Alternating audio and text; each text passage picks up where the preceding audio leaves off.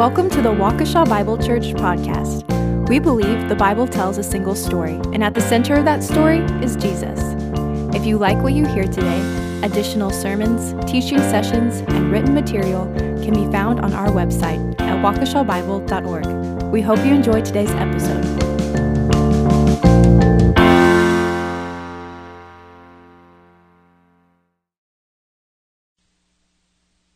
Today's scripture reading is Revelation 6, verses 1 through 17.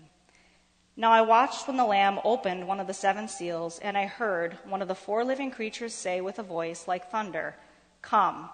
And I looked, and behold, a white horse, and its rider had a bow, and a crown was given to him, and he came out conquering and to conquer. When he opened the second seal, I heard the second living creature say, "Come." And out came another horse, bright red. Its rider was permitted to take peace from the earth, so that people should slay one another, and he was given a great sword. When he opened the third seal, I heard the third living creature say, "Come." And I looked, and behold, a black horse, and its rider had a pair of scales in his hand. And I heard what seemed to be a voice in the midst of the four living creatures saying, "A quart of wheat for a denarius, and 3 quarts of barley for a denarius, and do not harm the oil and the wine." When he opened the fourth seal, I heard the voice of the fourth living creature say, "Come."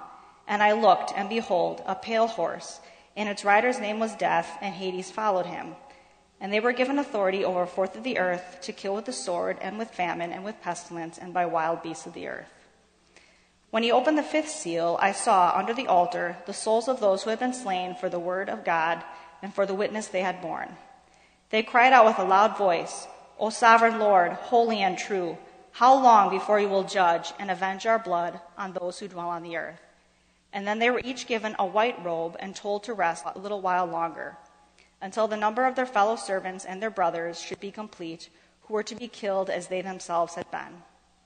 When he opened the sixth seal, I looked, and behold, there was a great earthquake, and the sun became black as sackcloth, and the full moon became like blood. And the stars of the sky fell to the earth as the fig tree sheds its winter fruit when shaken by a gale. The sky vanished like a scroll that is being rolled up, and every mountain and island was removed from its place. Then the kings of the earth and the great ones and the generals and the rich and the powerful and everyone, slave and free, hid themselves in the caves and among the rocks of the mountains, calling to the mountains and rocks, "Fall on us and hide us from the face of him who is seated on the throne and from the wrath of the Lamb. For the great day of their wrath has come, and who can stand?" Revelation chapter 6, the chapter in its entirety. We have been working through the book of Revelation. We have paused on occasion to expand on some themes and topics, but otherwise we are teaching the book sequentially as far as 6 following 5 and preceding 7. Revelation chapter 6. In chapter 6, verse 10, the question is asked. The martyrs pray. They cry out with a loud voice, "O sovereign Lord, holy and true, how long before you will judge and avenge our blood on those who dwell on the earth?" That is the question that confronts us this morning as we consider this idea inside of Revelation chapter 6. Statistically, and I understand that statistics can be bent, they can be twisted. One set of statistics concerning current martyrs reads as follows. Christians are the most persecuted religious group in the world, according to a Christian think tank, the Center for the Study of Global Christianity. It says that 900,000, almost 1 million Christians have been martyred in the last decade, equating to 90,000 a year and one every 6 minutes. We as a fellowship accent this idea of the persecuted church. Why? Because the church is being persecuted. The book of Acts says as much, and we live in a context in which the Christian faith is under attack by the serpent's seed. Solomon says in Ecclesiastes chapter 1, verse 9, "What has been will be, and what has been done is what will be done, and there is nothing new under the sun." Verse 10 reads, "Is there a thing of which it is said, 'See, this is new'? It has been already in the ages before us." I would argue that what we currently experience can be traceable historically. Things have been and are and will be until Jesus comes. So what's the difference? Why are we in a different era or a different period of time right now? Well, there are 4 reasons as to why I think we are in a different context, and that is based on the person and work of Jesus Christ. In Galatians chapter 4, verse 4, if we were to turn there, verses 4 and 5, but it says that in the fullness of time, God sent forth his Son, born of a woman, born under the law. So there's this pivot moment historically that sets the time period in which we are different than what has preceded, even though the world has always had nations invading nations, wars, famines, and death. But this is what marks the time period in which we live different. Secondly, you have this idea of the gospel, the life, the death, the burial, the resurrection, and ascension of Jesus. This is what sets apart this current period from what has preceded. Even though we are experiencing the same kinds of things, things are indeed different. The third thing is found in John chapter 14, and this is where I find the scripture interesting, especially if you are reading it as a single unified story with Jesus at the center. In John chapter 14, verse 3, Jesus encourages and tells his disciples, "Let not your heart be troubled. You believe in God, believe also in me. In my Father's house are many dwelling places." And then he says that he's leaving them to begin preparing a place. Well, what place is he preparing? I would argue that he is preparing to reestablish the garden. He is preparing to merge heaven on earth. That's what he is preparing. And so when he says to them, "I am preparing a place," what he is doing is reconstituting the garden. He is going to bring everything back to the garden as it existed in Genesis chapters 1 and 2. That's what he's doing right now. And he's doing that as he reclaims the cosmos as its rightful heir, creator, and redeemer. And what is equally compelling about John 14, he says, "And if I go, I will come again, and I will receive you unto myself." So the fourth thing concerning this period is that we are anticipating, we are waiting for the coming of Jesus. Jesus Christ is going to come again. And when Jesus Christ comes again, he will merge heaven and earth, and those two will be one, and the entire cosmos will be covered with the knowledge of his glory as the waters cover the sea. And we see this in Revelation. When we look at the 6th seal, we see the 6th seal beginning in verse 12 of chapter 6 as describing the events surrounding the second coming of Jesus Christ. That second coming is spoken of in chapter 6, chapter 11, chapter 14, chapter 16, chapter 19, and chapter 20. There is this final punctuation mark to the story of God. And when Jesus Christ returns, he will establish his kingdom on earth. 2 Thessalonians, we will read this inside our study today, chapter 1, 5 through 10, as well as 2 Peter chapter 3, 3 through 14. It describes this final moment when Jesus Christ returns, he comes back, and he sets up his kingdom on earth. Heaven will be on earth. But inside of this text, there's a dominant or primary idea, and the question is asked, how long? And the question, how long, is how long before you will judge? How long will it be before you avenge our blood on those who dwell on the earth? The martyrs are asking the simple question, when are you going to make all things right? And repeatedly inside the book of Revelation, he assures them that a day of correction is coming. And remember who writes this letter. It's Pastor John. He is in exile because of his faith in Christ. He's writing to a church or churches in tribulation, and he's writing a word of encouragement and comfort. He's writing to a church who is experiencing persecution and martyrdom. And he says to those Christians, to the churches, he says concerning the martyrs, there is coming a day of judgment and vengeance on those who have rejected the seed. And that is described throughout the book of Revelation. There are 4 moving parts in Revelation chapter 6. The first part is the Lord's tribulation, verses 1 through 8. And I've entitled it intentionally, the Lord's tribulation. The tribulation that you and I read of in the book of Revelation is controlled by God. It is not something working outside of God's purpose or plan. God is reclaiming what is his as its rightful heir, creator, redeemer, chapters 4 and 5. And he's doing it through these signs and wonders. And when he is finished, he will come again. And when he comes again, heaven will be on earth. But the Lord's tribulation, and then you have the martyr's prayer, in verses 9 through 11, we've read initially the idea, how long, O Lord, before they are judged and our blood is avenged. And then the Lord's response. What does the Lord say in response to the prayer that is prayed? Verses 12 through 17, and then 17b gives us the sinner's question. Well, in light of the coming, in light of the severity of what happens when Jesus comes back, who then can stand? And when you see how this flows with chapter 7 and what has preceded in chapters 4 and 5, I believe it makes the right sense. But the first thing we have is the Lord's tribulation.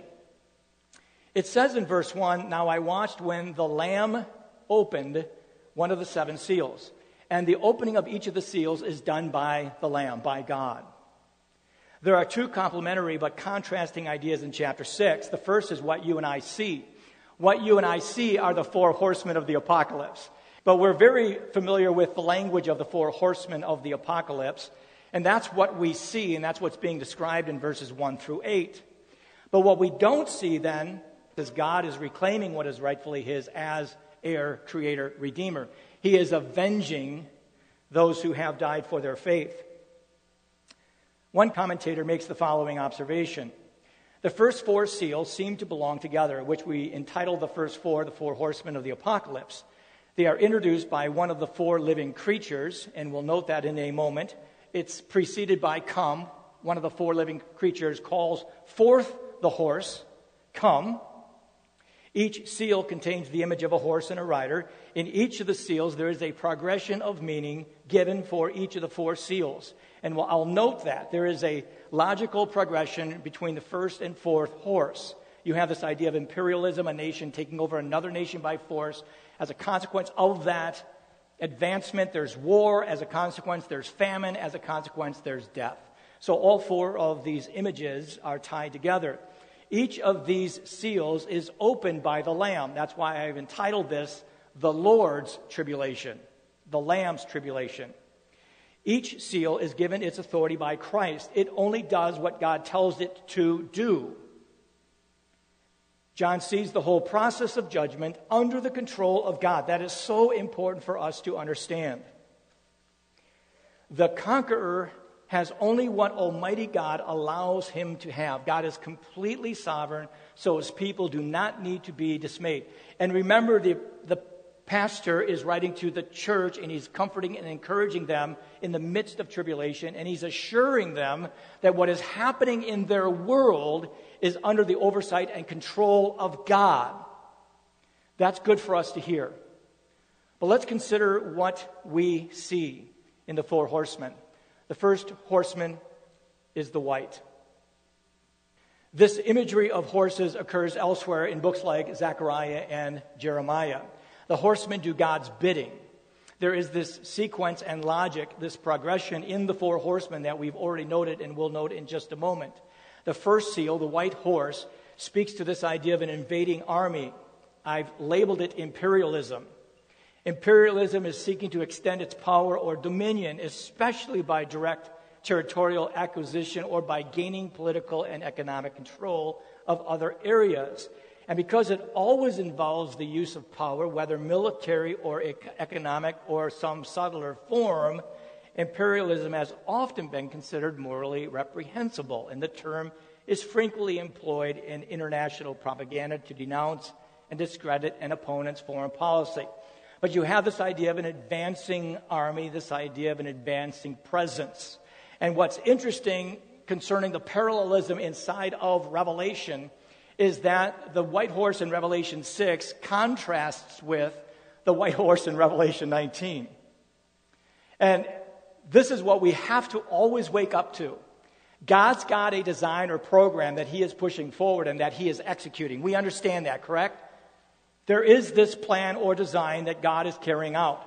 The serpent's seed or the devil is equally seeking to imitate and mimic what God is endeavoring to do. So if we have God, Jesus, on a white horse in Revelation 19, well, then we have this counterpart, this facade, this mockery, this puppet in Revelation chapter 6 on a white horse. And the image stands in contrast to the image of Revelation 19. And then we have this sequence. But the 2 riders on white horses serve as theological bookends for the book of Revelation. The Messiah figure in Revelation 6 is a fraudulent copy of Jesus Christ. And that's what we have here. When the white horse rider of Revelation 6 goes out to conquer, you have havoc and death. When the Messiah on the white horse of chapter 19 goes out to conquer, you have peace and salvation and rest. Only Christ can bring in lasting peace and eternal life in the kingdom of God.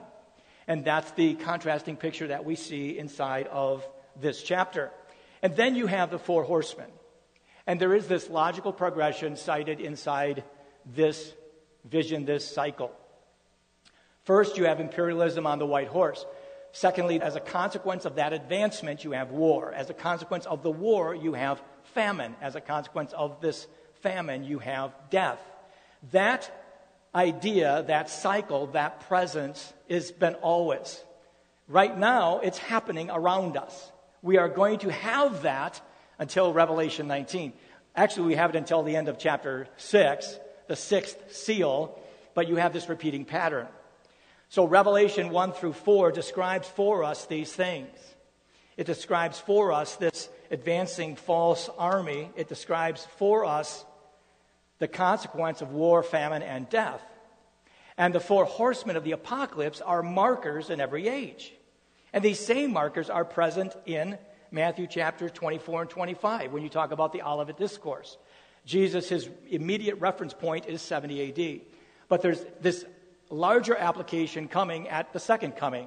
And you can take the Olivet Discourse of Matthew 24 and you can lay it against Revelation 6 and you see that same idea being present. Why? Because that imagery in that symbolism is something that takes place all the time. So you have the four horsemen of the apocalypse, and these markers are pointing us to Jesus. What sets this moment apart from any other moment in time is the life, death, burial, resurrection of Jesus. So when you think of the four horsemen of the apocalypse, you think of tribulation, you think of war, you think of famine, you think of death. But here's what we don't see. What we don't see in the midst of all this is what's actually taking place. Notice three tags or markers inside of this. The first is that the Lamb opens. If you are looking at a paper Bible, even perhaps your electronic Bible, you'll notice you have each of the seals indented, so you know that you're shifting. But notice verse 1, I watched when the Lamb opened one of the seven seals. Now, I personally believe, based on Revelation 6, that God is in control of all this. The Lamb opened one of the seven seals.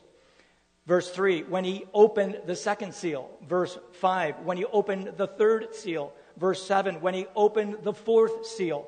Verse 9, when he opened the fifth seal. Verse 12, when he opened the sixth seal. Chapter 8, verse 1, when he opened the seventh seal. God is opening the seals. God is controlling the tribulation that we are in, that they are in. That's what's happening. The second thing you can see concerning the control of God inside of this tribulation is the word come. The word come. The word come appears in verse 1, 3, 5, and 7. And the word come is uttered by one of the four living creatures. So you have this secondary causation or mediation between God, the Lamb, and the execution of this horseman. So you have him opening the scroll. Then you have those servants of the Lamb saying to the horse, come out. Come, come, come. All of it is being controlled by God. And the third thing you see concerning this is found in verses 2, 4, and 8. It says in verse 2, and I looked, and behold, a white horse, and its rider had a bow, and a crown was given to him. Verse 4, and out came another horse, bright red. Its rider was permitted to take peace from the earth. Verse 8, and I looked, and behold, a pale horse, and its rider's name was Death, and Hades followed him, and they were given authority. So when you and I look at tribulation, when you and I look at all that's taking place in our world, when you see these advancing, intruding nations firing and warring with other nations and famine and death, we think, well, our world has gone out of control. But has it? This text, Revelation 6, says it's the Lamb who has opened the seal.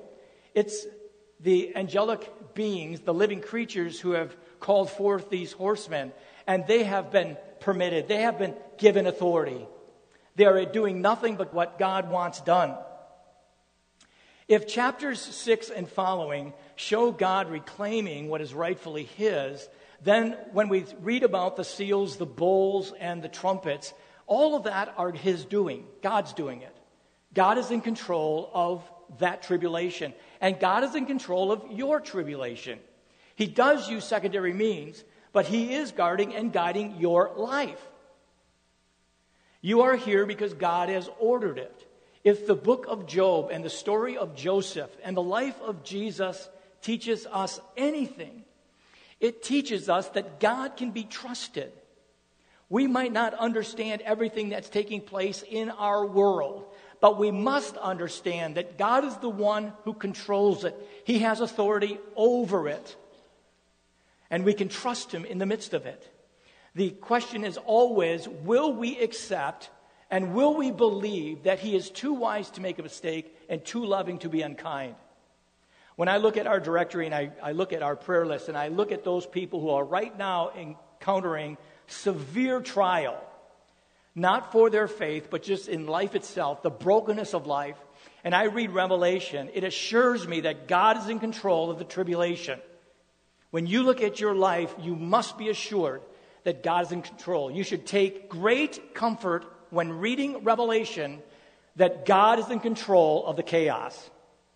And the book assures us that those who are persecuted will be avenged. And that's what's so amazing to me. And I'll be open with you. When I read of the second coming, when I read when God judges and avenges, there's a side of me that recoils from it because it is so fierce. So fierce. But when we pray for the people in Qatar or China or Indonesia, when we pray for the people in Iraq or Iran where Christians are persecuted for their faith, when we pray that, those martyrs are asking the question, how long until this injustice is rectified? How long until all this brokenness is straightened out? That's what Revelation 6 is answering. How long? We have the martyr's prayer in verses 9 through 11. It says, when they opened the fifth seal, I saw under the altar the souls of those who had been slain for the word of God and for the witness they had borne. That's taking place all over. It has been from the first century all the way until now and until Jesus comes. They cried out with a loud voice, O sovereign Lord. You have this statement concerning their testimony. Then they have the prayer in verse 10. O sovereign Lord, holy and true, listen to what they say. How long before you will judge and avenge our blood on those who dwell on the earth? Then they were given a white robe and told to rest a little longer. The reward that they have is that they are given the robe and they are resting. And they have this assurance. Then they were each given a white robe and told to rest a little longer until the number, and listen carefully to this language, until the number of their fellow servants and their brothers should be complete, who were to be killed as they themselves had been. And I thought to myself, how many times have I heard in my past that Jesus won't come back until the last person is saved? Until the gospel has gone to the ends of the earth and Jesus will come back when that happens. This text says that Jesus will come back not when the last person has heard, but when the last Christian has been killed. Not every Christian, but the last one, which I find compelling and interesting. And why is that so? Because as the gospel advances, you have an increase and continuation of the martyr's blood. Those two ideas work in tandem. Tertullian, one of the second century church fathers, wrote, and it's a popular common quote, but the blood of the martyrs is the seed of the church. The gospel advances in the blood of the martyr. This is an inevitable consequence of sharing and spreading the gospel. It is in that context then the question is asked, how long? This whole thing, as you have this imperialism, war, famine, death, in that context the gospel is advancing. We know that from the New Testament. And in that context, as the gospel advances, Christians are dying. And thus the question is asked, how long? You have then the Lord's response in verses 12 through 17. When you look at the second coming, and that's what's being described for us in 12 through 17, the imagery, the language, it's going to repeat itself. But I think this is very, very important. When you look at this idea of the second coming, it shows itself in chapter 6, 11, 14, 16, 19, and 20. 6 times, at least 6 times, it describes for us the second coming of Jesus when that prayer is answered, when he judges and avenges in that day. You have this statement being made. I've also shared how the word wrath occurs only in Revelation in that context of the second coming. But there's 2 thoughts described in this paragraph concerning the Lord's response to the prayer of the martyrs. How long? God says, when I come back, I will avenge you. When I come back, I will judge them. When he comes back. 2 things are described. The cosmos, the entire cosmos. This language is very graphic, and it's used throughout the Old Testament as well as the New. But the cosmos or the universe shakes. It's very graphic language. When he opened the 6th seal, I looked, and behold, there was a great earthquake, and the sun became black as sackcloth. The full moon became like blood, and the stars of the sky fell to the earth as the fig tree sheds its winter fruit when shaken by a gale. The sky vanished like a scroll that is being rolled up, and every mountain and island was removed from its place. When Jesus Christ comes back, the entire cosmos or universe is going to shake. How will I know when he comes back? You will not miss it. You have this graphic language being used throughout the Bible to describe when God sets all things right. All of this language is horrific, and it all speaks to God's fullest and final shaking when he completes his design. But when he does that, when he comes back, he will judge and he will avenge. 2 Peter chapter 3, verses 3 through 14 gives us this graphic picture, which is a parallel to what we then see and read in 6, 11, 14, 16, 19, and 20. Listen to what it says. Know this, first of all, that in the last days, mockers will come with their mocking, following after their own lusts, and saying, what is the promise of his coming?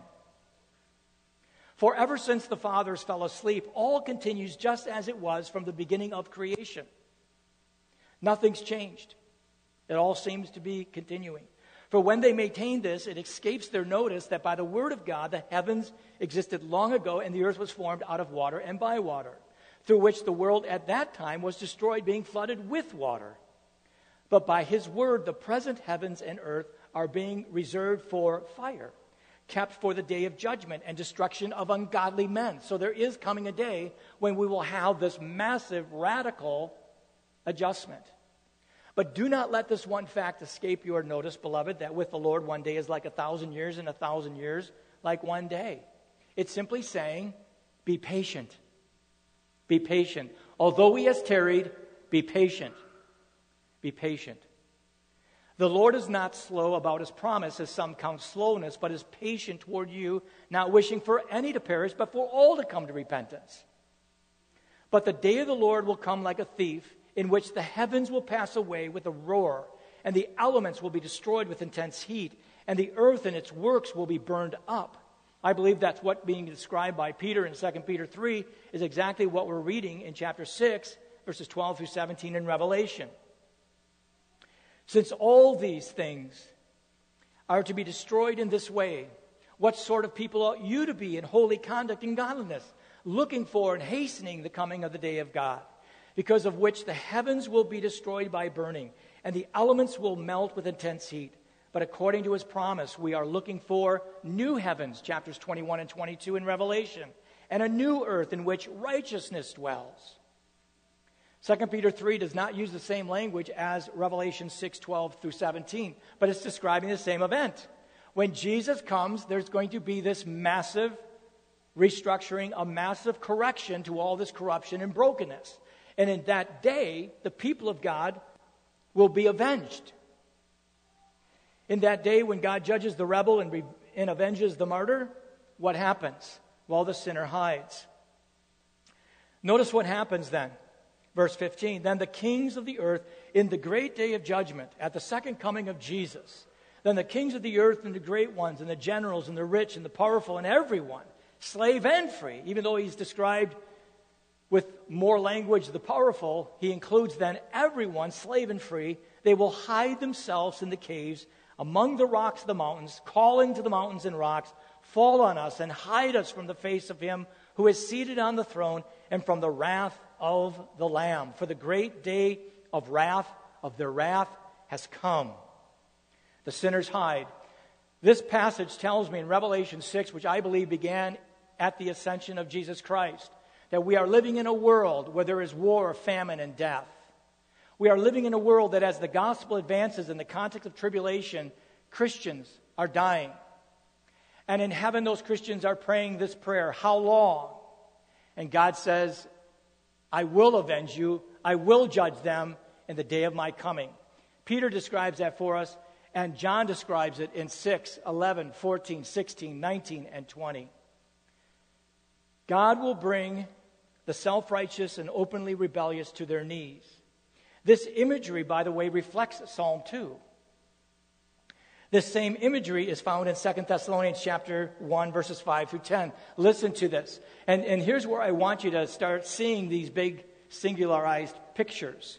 This is a plain indication of God's righteous judgment so that you will be considered worthy of the kingdom of God, for which indeed you are suffering, for which indeed, writing to the Thessalonians, you are in tribulation. For after all, it is only just for God to repay with affliction those who afflict you. Same thing of Revelation 6, the fifth seal. And to give relief to you who are afflicted, and to us as well when the Lord Jesus will be revealed from heaven with his mighty angels in flaming fire. Describing the same event, dealing out retribution to those who do not know God, to those who do not obey the gospel of our Lord Jesus.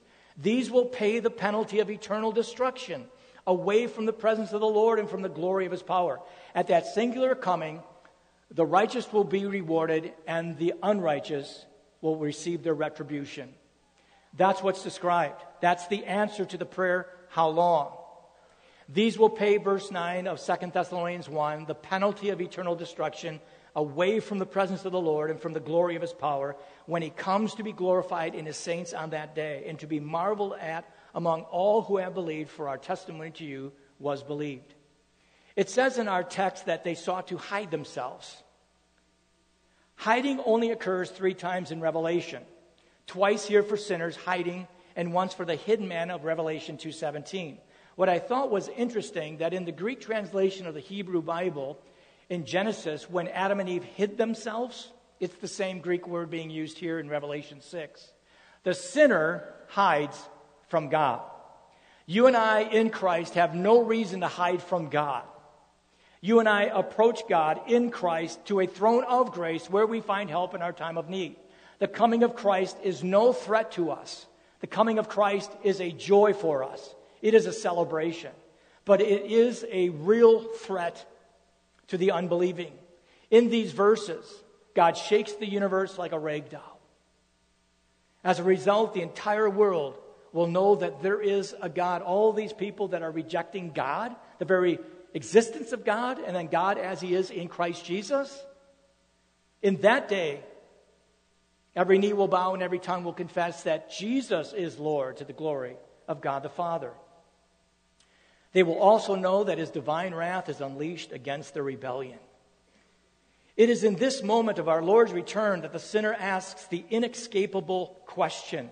Notice what happened. Notice the progression in our text. For the great day of their wrath has come.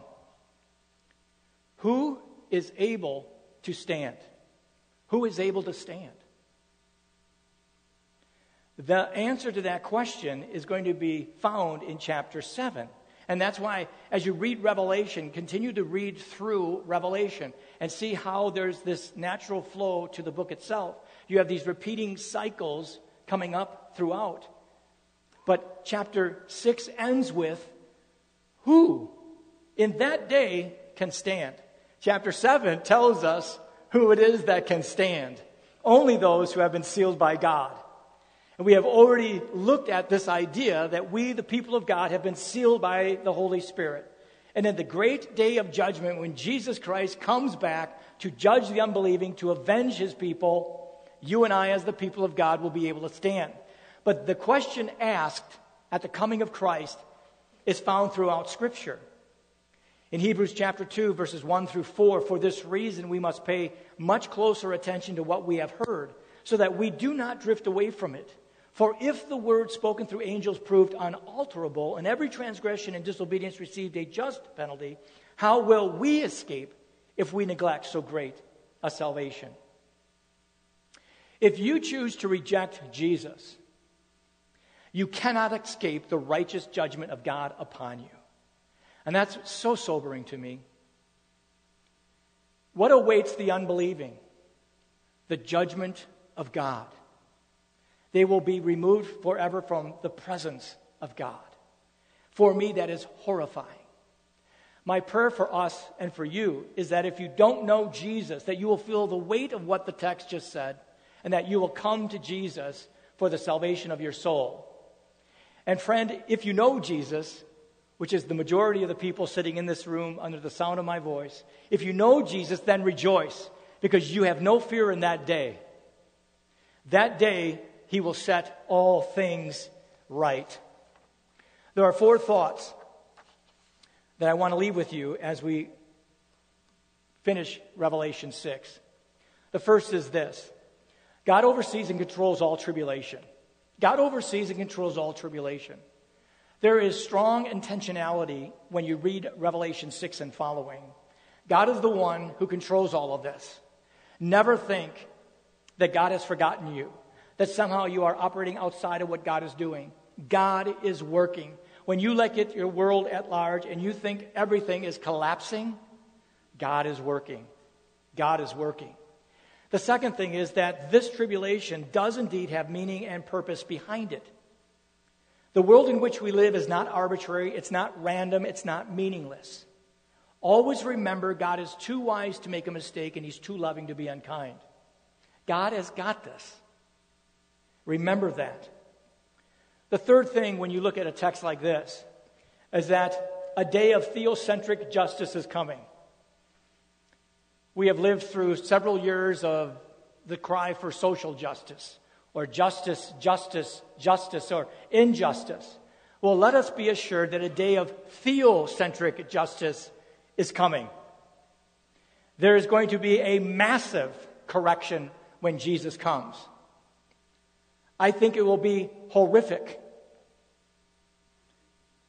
But that day is coming, and God will set all things right. That's why we were talking and fellowshipping over these ideas. Revelation 13 says, don't take vengeance on yourself. Don't try to avenge. It'll never work out well for you. But one is coming who will avenge, and he will avenge righteously. And we can trust him for that. And only those who are sealed by the Father shall endure. You and I need not fear tribulation. We need not fear this judgment. If you are saved, do not be anxious, but do be assured. God is going to answer the prayers of his saints. If you are not saved, fear. But let that fear give way to belief. Believe in the Lord Jesus Christ. Please stand with me as we close in prayer. Our Father, we are thankful that Jesus Christ sits on a throne, that he has received authority, that he has and is working his will. We know that this tribulation in which we exist, this world of war and famine and death, is somehow under your control, under your oversight, and is a part of your plan of reclaiming what is yours. And we know, working in tandem with this, your people suffer. And they cry out, how long? We know that a day of correction, a day of avenging will take place. And we read it and we are, to a degree, horrified. We are so thankful that the only ones who can stand in that day are those who have received your sealing. And Father, because we have believed in Jesus and we have accepted him as our Savior, we have been sealed by the Spirit. And he is our guarantee that we will come into full inheritance. We will come into full possession. Thank you. Father, we thank you for the opportunity to partake of these elements which speak to the gospel, which has made it possible for us to embrace the coming of Jesus, for us to look with anticipation to that day. So, Father, as we come forward to receive the elements, may we do it with joy and celebration. May we do it with reflection, realizing that you alone are truly worthy. We thank you in Jesus' name. Amen.